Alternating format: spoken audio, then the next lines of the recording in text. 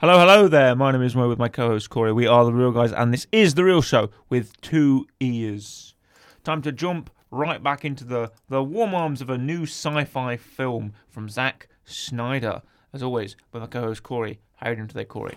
I'm doing very well, thank you. And as always, you can listen to us on Apple, Amazon podcasts, anyway, podcast, Spotify, we're there. Any audio platform you use, we're there. You can also watch us on our Real Show video version. I got through it. On the Real Show video version on our YouTube channel, The Real Show, Real with 2 E's. Rebel Moon, Child of Fire is the newest in the inaugural film of the new Rebel Moon saga, however many he's going to make. And it is a 2-hour 15 sci-fi film, new to Netflix. Netflix they've spent as much money as they're ever going to spend. The highest budget ever on a Netflix exclusive film, apparently. Great. If you can believe it. Now, I told you to watch this, Corey. You did. I'll let you speak first. Great. Thanks for that. Well, it came on. Put it on. Now, last time I watched this, I sat down and watched the Zack Snyder film. It was Army of the Dead. Army of the Dead, which we didn't find very favourable. No. And I was watching this and thinking, oh yeah, you know what? Effects-wise, it looks cool. It's spaceship, cool, sci-fi, yeah. There's Vikings on the moon. Okay. There's Vikings on the moon. I was like, there's definitely Vikings. Gunnar and I forgot what the other guys. Who was the guy that died at the start? I forgot what he's called. Corey Stoll. No, it's not Bro. What is it? It's not Brody, is it? What's his name? It's played by the actor Corey Stoll. That's what I call him. Okay. Well, you might have seen that, Corey. You know what I saw? Yeah. Star Wars. First of all, a 2-hour 15 run time. Yeah. No one will survive. Anthony Hopkins giving some exposition. Then I saw the Battleship Yamato from Battleship Yamato. Mm. Have you ever seen Battleship Yamato? I have not. Google it right now if you can. Just Google Battleship Yamato. And look at Google Images, and look at the first thing that pops up. Okay. Actually, you might want to search anime. Probably might be better. I was going to say, I'm getting an actual ship currently. Name. There you go, that's better. Right, got you. Yeah, see what I mean? That makes more sense. Yeah. What does that look like, Corey? That's whatever the ship is. What is a ship called? It's called the Dreadnought, is what it's called. That's it. But that is it. Also, I also saw a Hayliner from Dune. They use the same teleportation as a Dune Hayliner. You have to look that up. They talk about the outer reaches of the galaxy, which is probably the outer rim. They talk about a young senator who rises to power to become regent. Does that remind you of anybody? Then they decide to give us some space horses. Horses in space. Yeah, which are just horses like a weird bone or mask or whatever it is. Bone horn. They then give us the Luke Skywalker sunshot immediately. Yeah. With her name is Cora. Correct.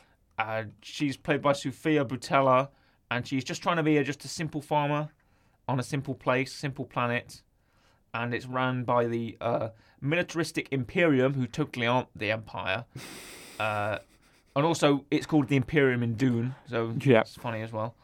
Then, strangely enough, similar to when this film released on Netflix, which is the 22nd of December, they got Denis Villeneuve's Dune about a few weeks later in January. So I wonder if people will watch them back to back and think, oh, kind of similar.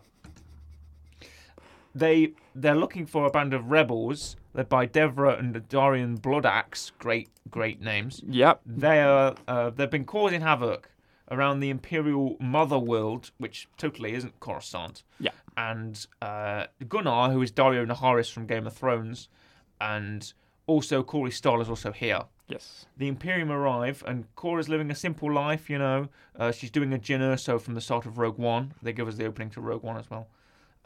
There's a lot of...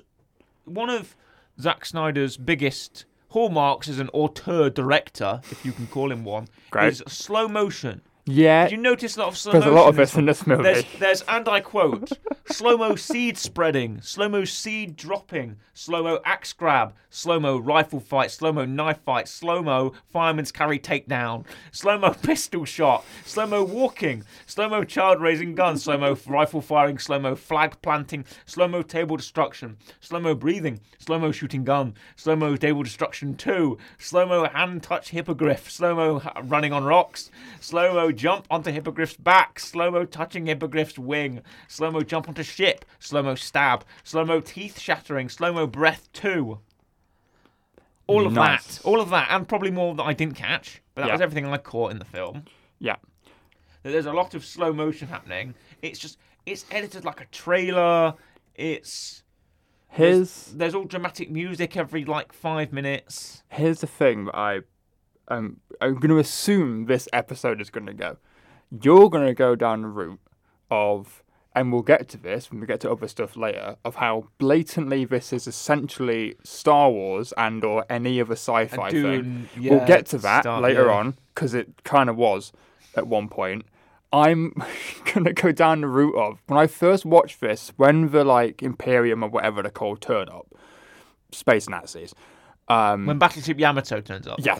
And out come all the space Nazis or whatever. And you've got literally the Vikings on the moon, because they are Vikings. Again, Gunnar, Sindri's the other one.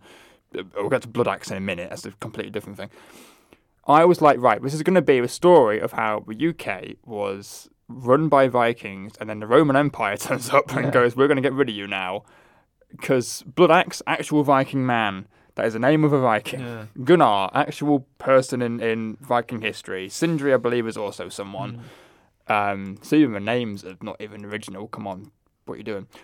I was like, oh no, this is where this is going. And I also, when it first came on, was like, this is Star Wars. This is literally Star Wars. So they give us the opening to Rogue One, complete with Director Krennic's shuttle arrives onto the moon. We have Admiral... Oh, what's his name? I don't know. Is Atticus Noble? What a great name. Atticus Noble, who is strangely enough played by Ed Skrein, who also played Daario Naharis in Game of Thrones, which I thought was a bit weird. They've got both of them in there. Nice. Ed Skrein played the first version of Daario Naharis, and then he was recast in season 4, and they got the guy that plays Gunnar to do it instead. So it's funny that both Daario Naharises are in this. Corey Stoller's also here. He's got some weird religious death troopers. One of them is back there carrying a painting. I don't know why. It's like sci-fi, it's what they do a lot of sci-fi films. When you don't know how to make a world, you just go, oh, this is happening, we're not going to explain it. Why has that guy got a painting? Yeah. Whatever. Why is, the benevolence? Why does the weird admiral use the shepherd's crook to kill people? Yeah. I don't know why. He arrives with his troopers, and... his troopers are just all horrible people. The South African man abuses a robot. I've never seen that before, not in Chappie, District 9, or Real Steel. So just telling you there. The robot is played by Anthony Hopkins. It is. He's like C-3PO. Correct. And one of the stormtroopers is like Finn, because he's a decent guy, and he tries to, rebel Moon against the rest of his troops. And why does the robot need to wash? He's got dirt on him, I guess. He's got dirt on him, I guess. We have a flower crown in 2023 because the water girl who carries the pail of water, Jack or Jill, decides to give the robot, who is got some name like G. He's called Jimmy, but he's got some kind of GE275 whatever, something long thing, and he's supposed to be one of the royal guards. Because the story is the royalty were killed by this new guy. I was about to literally call him Senator Palpatine, but that's not his actual name. Whatever his weird sci-fi name is, right? He's got some weird name, and he's strangely also played by that guy from Hawkeye, who played Kingpin's second in command of the Tracksuit Mafia. He's an Irish actor called Fra Fee, and I've got several things to say about him. Where is he? Belisarius. Yes, Belisarius. That one. What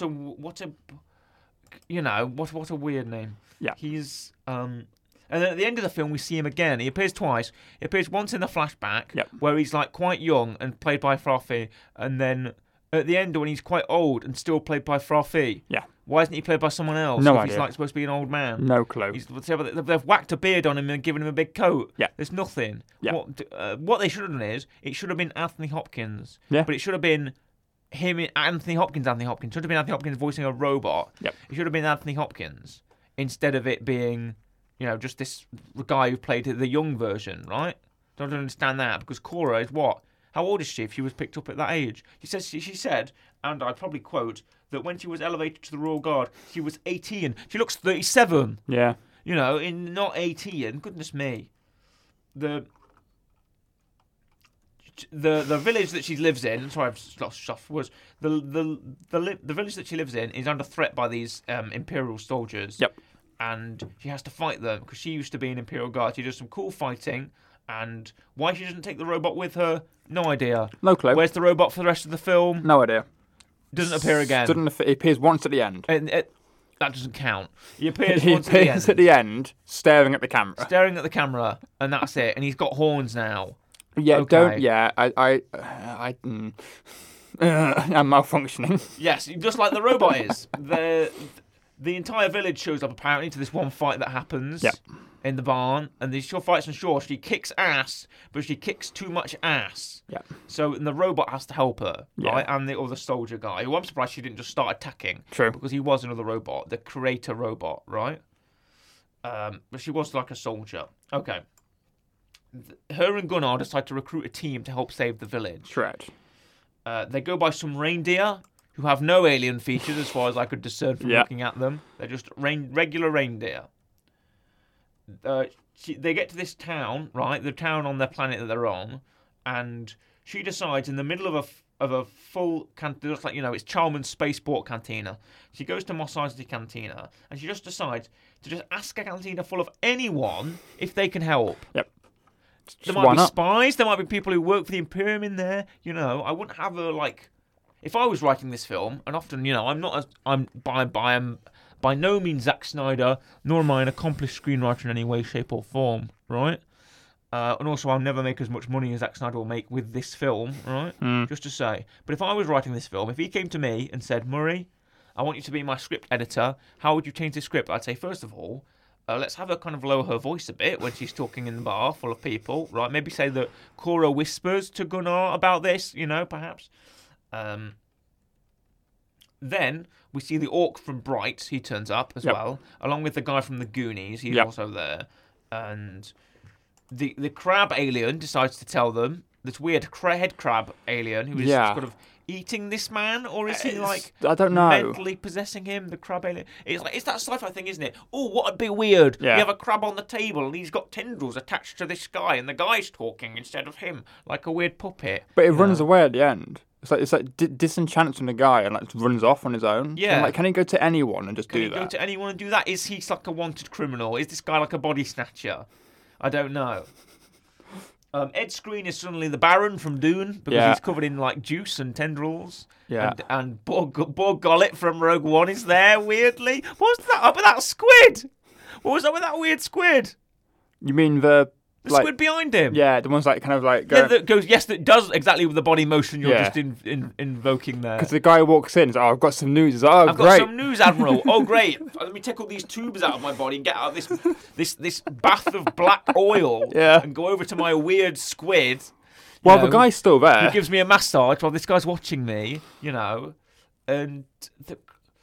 Why is that? Why does that need to happen? I don't know. So after they recruit Charlie Hunnam, they decide who's just got an Irish accent. He's just Irish as the potatoes green. He's just completely, my people are from Waterford. Oh, I'm going to take you to Velt.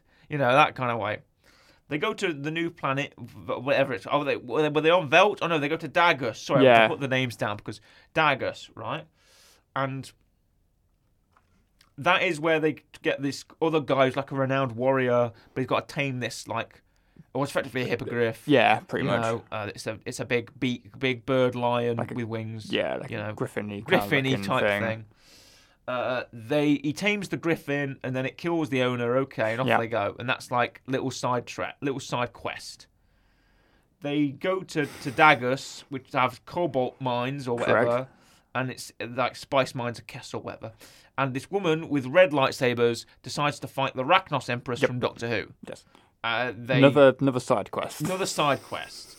And then they go to another planet called Sharan, where they decide to meet Pink Kit Fisto, who, he's also there. Yeah. And that's where they run into Blood Axe. Correct. Take it away. Yeah. And also, pretty much the knockoff, not quite Jar Jar Binks, but What's his species called? Who? Jar Jar Binks. Gungan. Yeah, that's all I could think of when I saw that king. Oh, that's what he is. Oh, that's Pink Kit Fisto to me. Yes, I think I saw he's Gungan. got weird sort of tendrils on his back of his head, and he's got a weird sort of pronounced face. And he's like, what's he doing standing in the middle of nowhere? Yeah. I'm like, why doesn't you go to like the King's Castle? Sure, that planet looks, it's got like the big spires and there's lightning going on. Like, okay, whatever. But like, why don't you have to go inside to meet this guy? Yeah. Does he stand outside all the time? But no, because here's the thing with this whole film, right, is like, right, okay, there's two of us. Right, now we've got this guy, I can't remember his name, buff man, Yeah. three of us. Now we've got this woman. Oh, and they get Dijon Honsu was also there apparently. Yeah. Sorry, I completely forgot that bit. Yes. He's Titus and he's this great general. It's like, right, we've got this like samurai woman, great. Now we're going to go get not Eric Bloodaxe, whatever it's called, Eric Bloodaxe. He's called Darian Bloodaxe. That's it. I wrote his name down. Get Bloodaxe because we want both of them, but the sister didn't want to go, so we got him. He's got like a couple other people with him. Yeah, his sidekick goes with them instead. We're going to get Titus, which is definitely just like a Roman general. Yeah, Roman general. There's a Colosseum where he is. On like Rome planet. Yeah, on like planet Rome. They go to like literally they go to planet Rome, where there's a Colosseum, where there's all the big statues and everything. And Titus is just like homeless on the ground. And it takes like 5 minutes to convince him. Yeah. Well, they go, maybe they'd like, they go to like, we've got to go to the gladiator planet. You go, oh, this sounds awesome. It will be like, there will be a Colosseum, and they'll be like, he'll be fight. We see like a guy fighting a huge alien monster. I'm like, oh, we're going to see Titus in the ring in combat, right? We never see him fight at all. No. What do we see him do then? Like shoot a gun or something? What kind of great generals he is? There's a point where they all get captured because, spoiler alert, by the way. Spoiler alert. Charlie Hunnam sells them all out. Yeah. And they all get captured and they're all strung up in these robot prison machines. Which is definitely not Droidicus from Phantom Menace. Yeah, the Droidicus from Phantom Menace are there.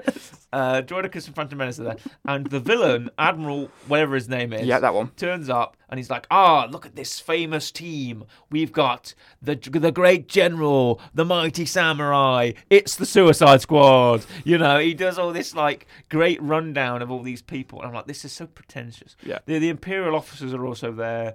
And I'm like, okay.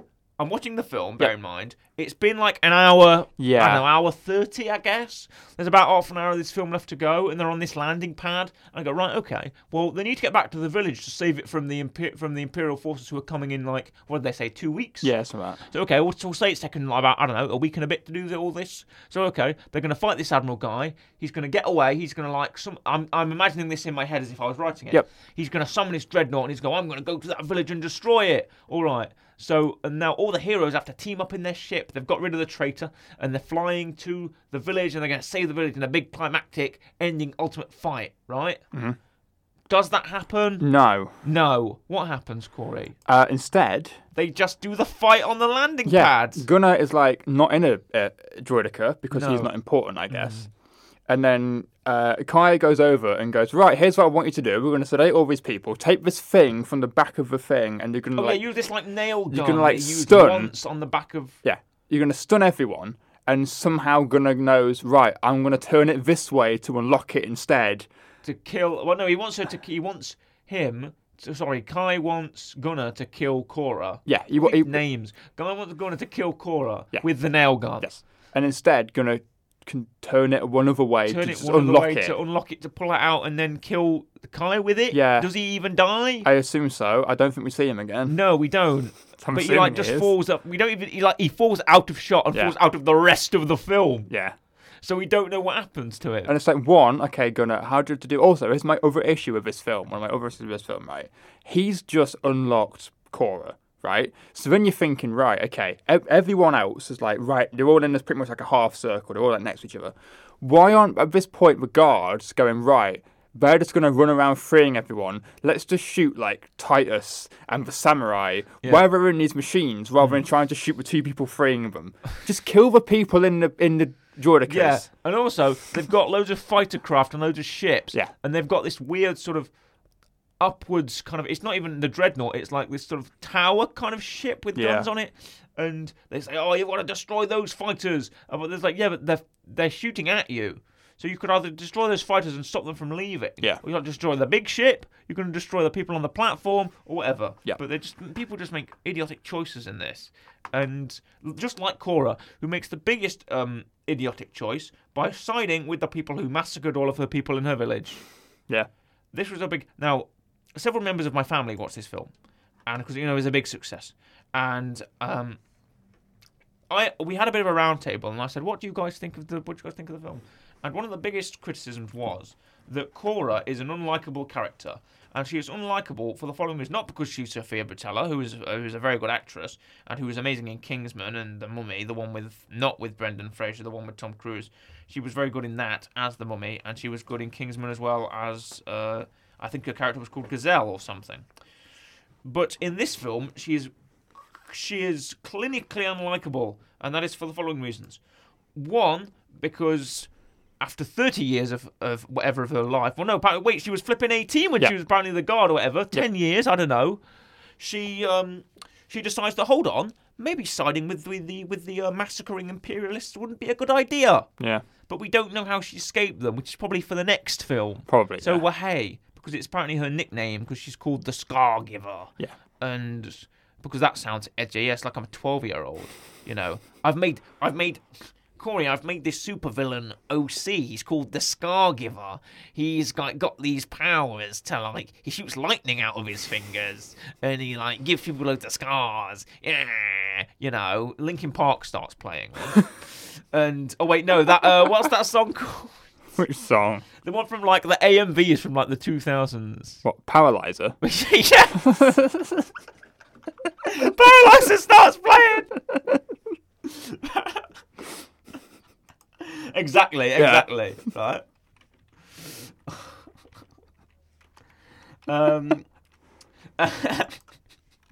And then, you know, she's got this cool nickname, and she has to watch over this child, right, who's the reincarnation of this ancient queen. Yes. But I think this film has the wrong title. Okay. It's called Rebel Moon, Child of Fire. I don't know what Rebel Moon is. Right, it's the moon where they're rebelling on, I guess. Yeah. It sounds like such a Star Wars title. It's like you could call it Star Wars hyphen Rebel Moon. And be like, right, okay, that makes sense. But they call it Rebel Moon, Child of Fire. Who is the Child of Fire? And this is a legitimate question because I want an answer. Who do you think the Child of Fire is? Because I don't have an answer for you. No, is there fire? I guess there's fire in this film, probably. Mm-hmm. I don't know. No one gets burned. No. Her city gets, like, destroyed. Who is the Child of Fire? So I would assume Cora. But there's I think this child's wrong title. I think this film should have been called Rebel Moon, Child of Life, because the girl that she was supposed to protect has the ability to bring things back to life. She does. And she says that she is descended from an ancient queen called the Life Giver. Yeah. So why isn't the film called Rebel Moon, Child of Life? Because... And that sounds arguably better than Child of Fire. Child of Fire sounds like, you know, the sort of edgy fan fiction of the kind of character that I've just shown you. Yeah. But Child of Life sounds like a bit more, you know, okay, there's something life has been given, life's a good thing. So whereas fire destroys, so whatever. And this film all came about because of the very simple scenario where Zack Snyder wanted to take his R-rated Star Wars film to Lucasfilm, and Lucasfilm said... No. Because they decided that they didn't want to engage in that kind of thing. He says it's inspired by the work of Akira Kurosawa, which of course Star Wars is, you know, Seven Samurai and all of that. It's like he's just ripped pages out the playbook, really. Yeah. And it's, you know, supposed to be an homage to that type of stuff.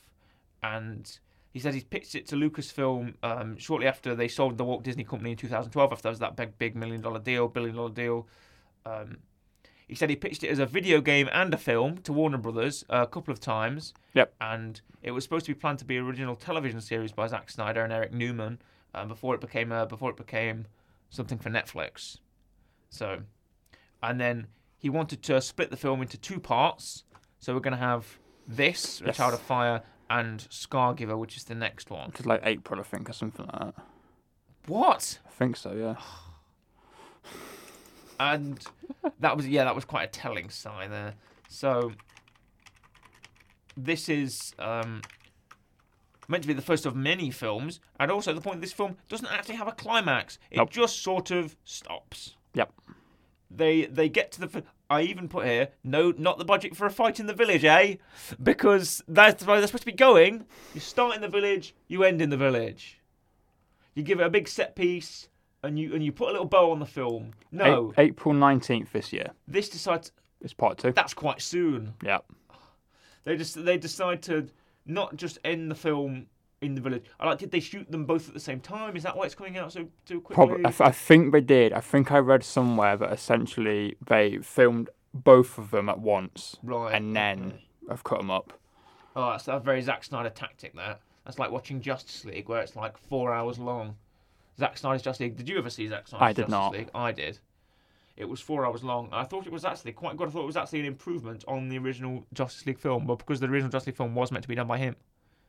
Oh. So, what happened was, Justice League 2017 came out and it was by Joss Whedon because Zack Snyder's, unfortunately, his daughter committed suicide, passed away. Yep. So he had to take some time away from his work, and he stepped away from Justice League. Joss Whedon took over, and it wasn't a very good film. So after that, when Zack Snyder had more time on his hands and more money, he came back and he finished it.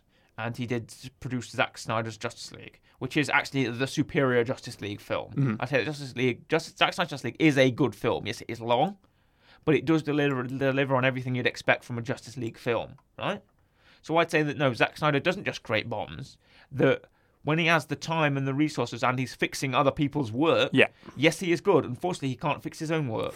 So that's a problem I have with him.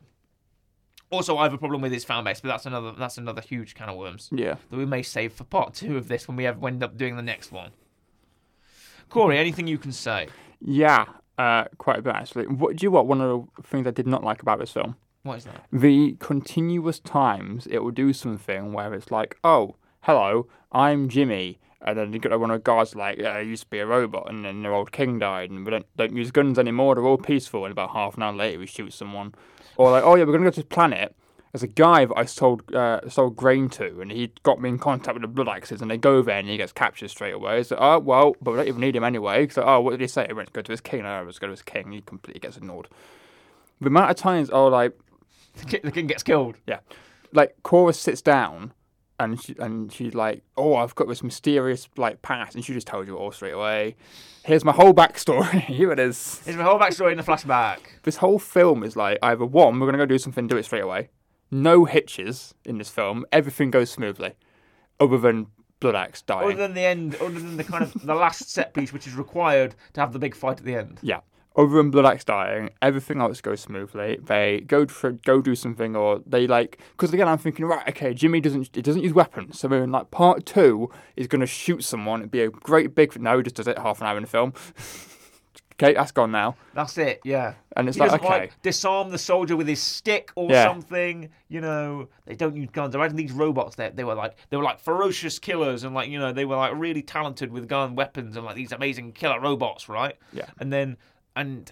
But he's using this stick. He's like Daredevil, and he takes out this guard with his stick. Well, this is in my head. Wow, this is going to be amazing. And then in part 2, he does use the gun, and it's like, whoa, you're like a crazy, you know.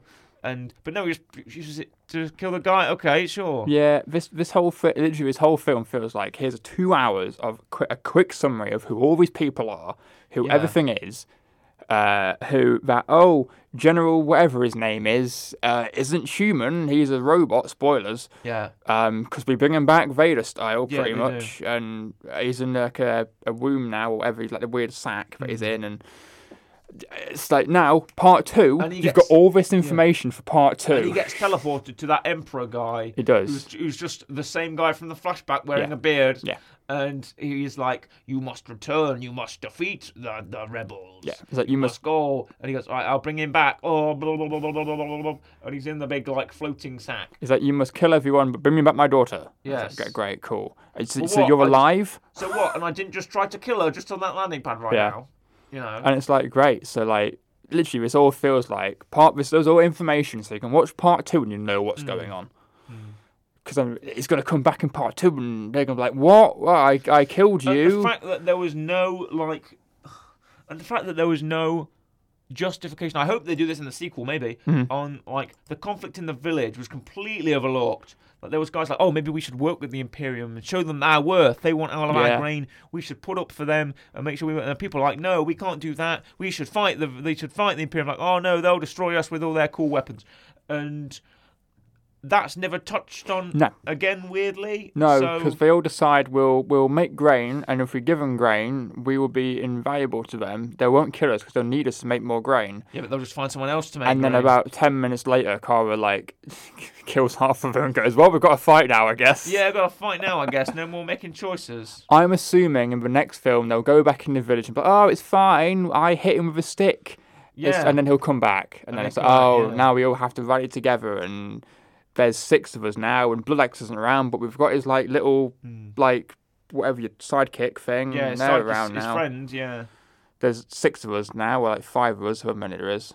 Is she called? I don't know what her name is. All these names look the same to me. Yeah, I'm looking at like, oh yeah, what an amazing character, what an impact on the story that Maya had, and Thresher. Remember Thresher? Oh yeah, he's uncredited. Great. Oh yeah, what a great impact on the story Khan had. Do you remember Khan? Not from Star Trek or Doctor Who. Oh yeah, Streep. Do you remember Streep? Do you remember Simon? It's spelt like Simon, but there's an X in front of it. Great. Do you remember Edda? I don't. Do you remember Ivar? What, one of the Viking raiders? No. Like, or Cullen, Hervor, Oscar, Eljun. Yep, there's also 6 priests in this film, apparently. Sif, Bren, Greta, Helgemar, Runa, the Professor and Marianne. You know. Dash Thif, Johnny Cage.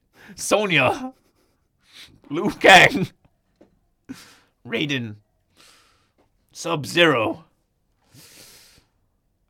And it just, there's a point where it just turns, and even though I think it turns from the start of a point where you go, this just feels like a rip-off where we've just changed all the names. We take the script, rip some of it out, change the names. You know, Dreadnought, Death Star Dreadnought. Yeah. Rip that bit out. And they make just kind of alternations where they go, oh, she's from a farm, she's Luke Skywalker. No, she's not. Yeah. She's actually had military training. She's supposed to be the hero. She's coming in. She's trying to put a team together like Han Solo. No, she meets Han Solo instead. Yeah. And she goes with Han Solo. And like, oh, what if Han Solo sold them out to the Empire? Oh, ha, ha, ha, ha. I'm an amazing screenwriter. You know, that's how it works. Like that for like 2 hours. Yeah. They're going to go to the planet and meet the king with all the people on the Bloodaxe, and apparently the entire force of the rebellion's going to be there. Not like they've got some other base they've got to go to, or they just turn up in like what 20 ships. And like, all right, yeah, I'm an amazing screenwriter. Let's look at some trivia. Are you prepared to give us some? I have it. Okay, let's go.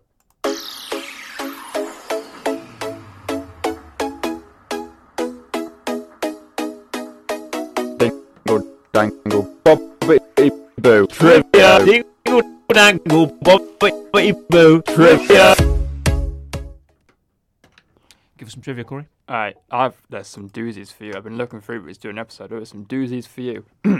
First off, like you mentioned, this was first conceived as a Star Wars movie, pitched to Lucasfilm in 2012, never got off the ground. Sir Ian McKellen, Sir Patrick Stewart, Liam Neeson. What? Cats own Ian McKellen. Yeah. Continue.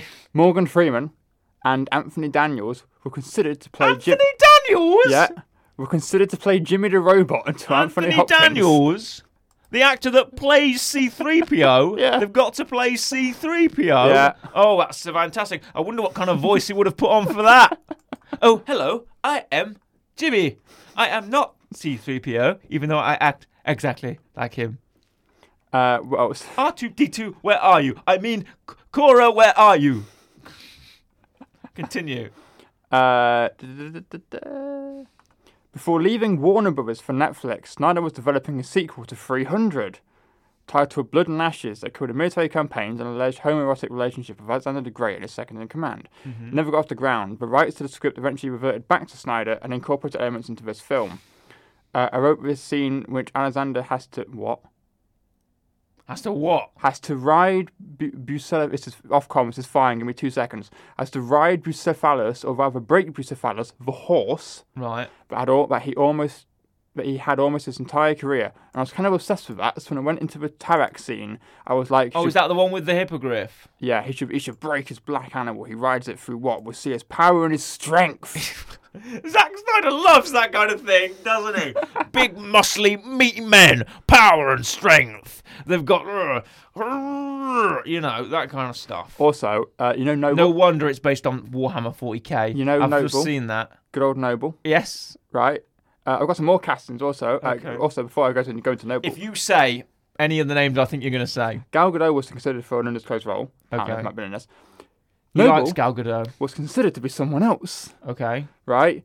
Now, if you're thinking action film, you may think of this man. If you're thinking space action film, I don't know. But imagine Noble. Like, is this... Yeah, Noble. Got his club with, like, Romany Emperor, or intelligence, and he's, like, having a conversation, and he's, threatening you. Do you picture Jason Statham? I'm Atticus Noble. All right there. Let me have a word with you. I'm going to tell you something here.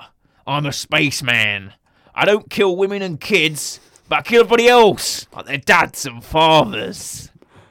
Now. I'm a spaceman. I've got a spaceship. Now, normally I get my trivia from IMDb. Oh. But as I was watching this film, I had to give it a bit more look. This is coming from Wikipedia. Okay. Future. This is a future tab on Wikipedia. Dear. Sequels. Rebel Moon is planned to be a franchise that begins with a 2-part film. Each part to be shot back to back. That's coming out on April 19th this year. Development of additional installments of story are ongoing, with a script for the 3rd film already being worked on as of December 2023. Snyder's exact series-length plans are unclear, having stated that the film was intended to be the first in a trilogy, but it also would be followed by a trilogy of sequels, implying 4 or 5... I don't know what it means by that. What? You can have a trilogy? Is that like 9? 6? I don't know. Snyder has also stated that his intent for Rebel Moon is to become a massive IP and universe that can be built out. A role-playing game was in development of March last year, alongside an animated short and a graphic novel. Wow. A novelization of the film written by V. Castro was published by Titan Books December last year. Snyder announced in July plans for a TV series focused on Balasaurus at Gamescom. Right. Super Evil Megacorp was developing a 4-player co-op action game. Okay. That's on the Netflix, exclusively on the Netflix games platform. Oh, amazing. GTA on there now, apparently. In 2023, Evil Genius Games sued Netflix for terminating a deal that allowed them to produce a tabletop role-playing game. Sued them. Also, a 4-issue prequel comic entitled Rebel Moon, House of the Blood Axe. Yep. Put by Titan Comics in January this year. Legit. Comic, so it's a 5-year before comic. I also believe, and I can't remember where I saw this.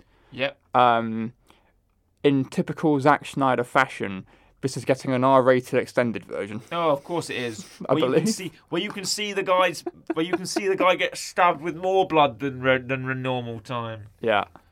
Where they, fight on a landing pad with a buoy with a boy on it.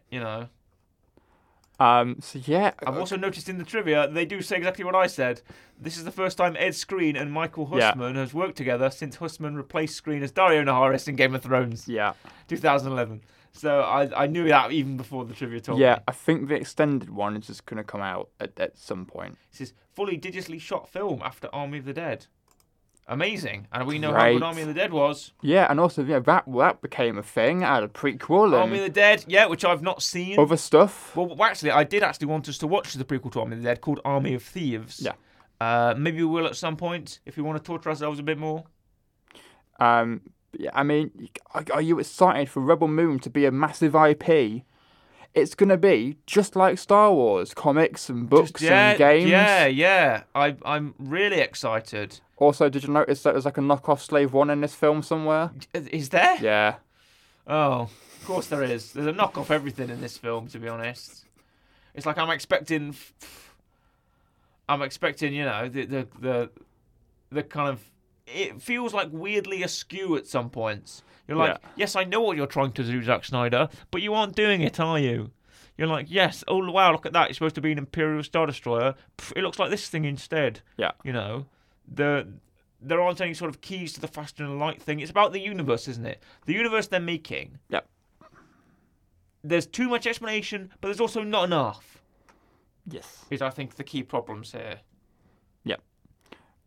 Yeah, I mean that's great. I can't wait for this massive April 19th cannot come around quick enough. Oh, you know. I can't. Shall we give it a real rating? It's not getting high. No. Some parts of this I didn't. Aesthetically, the film looks good. Mm-hmm. Right? Jimmy looks good. The stuff in this film looks decent. Yes. There's way too much slow-mo in this. There is. Way too much, like, here's a laser rifle being gone off. We can do particle effects and stuff like that. It's way too much of that. I didn't mind. Titus was interesting, even though he's only in it for, like, 5 minutes and pretty much does nothing. Yeah. There's, like, no dialogue Well, lines. no, Digimon Hansu, that's because Digimon Hansu is a good actor. He is. That's why Digimon Hansu is an amazing actor, so of course. But he has, like, no dialogue. Yep. I didn't mind Blood X, but he's gone now anyway, so fine. He is. For me, this is like maybe a 5, like smack bang in the middle, Okay. 4 or 5, somewhere around that ballpark. So somewhere in there, it's fine. My real rec, Okay. for this. Have you rated it? Oh yeah, sorry, I'll rate it first. What did you just give it? 4 or 5. 4 or 5. I'm gonna go for a 4. It's gonna get under what I consider to be the median rating, which is a 5. I'm going to give it a 4. And for my real rec, there was a lot of spaceships in this, you know, rip off Slave 1, Battleship Yamato, a lot of different spaceships. A spaceship, Corey, that I know you're a fan of, from another sci-fi franchise, if we can name it, from Star Wars, particularly in a film that this film might be similar to, The Phantom Menace. Okay. From The Phantom Menace, it is the C-9979 landing ship. If you'd like to look that up. I'm assuming that's not the actual. Does the ship have another name? It does have other names, I guess. It's like the droid landing craft. Right. I guess. Here it is. There it is. C-9979 is. It's like 2 rectangles. It's like 2 rectangles on sort of a bigger block. With a thing underneath it. You remember this, don't you? You remember this ship? Oh yeah. Yeah. Yeah. From The Phantom Menace, yeah. They're also in Revenge of the Sith in a little bit, and they make most of their appearances in the Clone Wars TV show. Great. And they are a formerly Trade Federation separatist landing craft. And on YouTube, there is the Space Dock video breaking down the C-9979 landing ship, where they give you all the nice, cool details and takes you through it, just like Space Dock does. I'm a big fan of this channel, so I always like to support these guys and see what they're doing. So I'm going to give it this. And for a ship from the Phantom Menace, I'd say I give it a 7.5. Wow. A 7.5 for this going. But and it's free. It's on YouTube. You go watch it. It is breaking down the scene. And there's wonderful clips. There's Newt Gunray. And you see all the battle droids. And the negotiations were short. You see that amazing shot of them flying over the Naboo forest. I bet you like that shot, Corey. Oh yeah. The music's playing. Dun, dun, dun, dun, dun, dun, dun, dun, dun, dun, dun, dun, dun, dun, dun, dun. That music, you know. Yep. The Trade Federation March, I think it's called. Yeah, it is. I'll give you some information if you want. It is approximately 137 meters. Wow. Length, with a wingspan of 370 meters. It's got a Class 2 hyperdrive generator and a backup Class 1 15 hyperdrive generator. It's got ion drive engines. It's got deflector shields, long-range sensors, expansive cargo bay, control ship reception antennas, droid maintenance bays, tension field generators, anti-gravity stabilizers, and perimeter field sensors. Wow. Don't you just love it, Corey? It's I love it. What every ship needs. There's a lot. Yeah, exactly. It is the C9979 landing craft heavy transport. Ta-da! Great. And what did you give it? And that is more in depth than anything in Rebel Moon. I'm going to give it a 7.5. Fairs. Thank you very much for listening and or watching our review of Rebel Moon, Child of Fire. And we're going to probably do the next one in April if we're bothered enough, or do whatever the Zack Snyder army of pathetic people. Yeah. So let's sign that. Let's sign off. And this has been good, Corey. This has been a very interesting episode. I'm sure I'll see what people react to this about. But thank you very much for listening and or watching. It's a goodbye from me, goodbye, and a goodbye from Corey. Goodbye.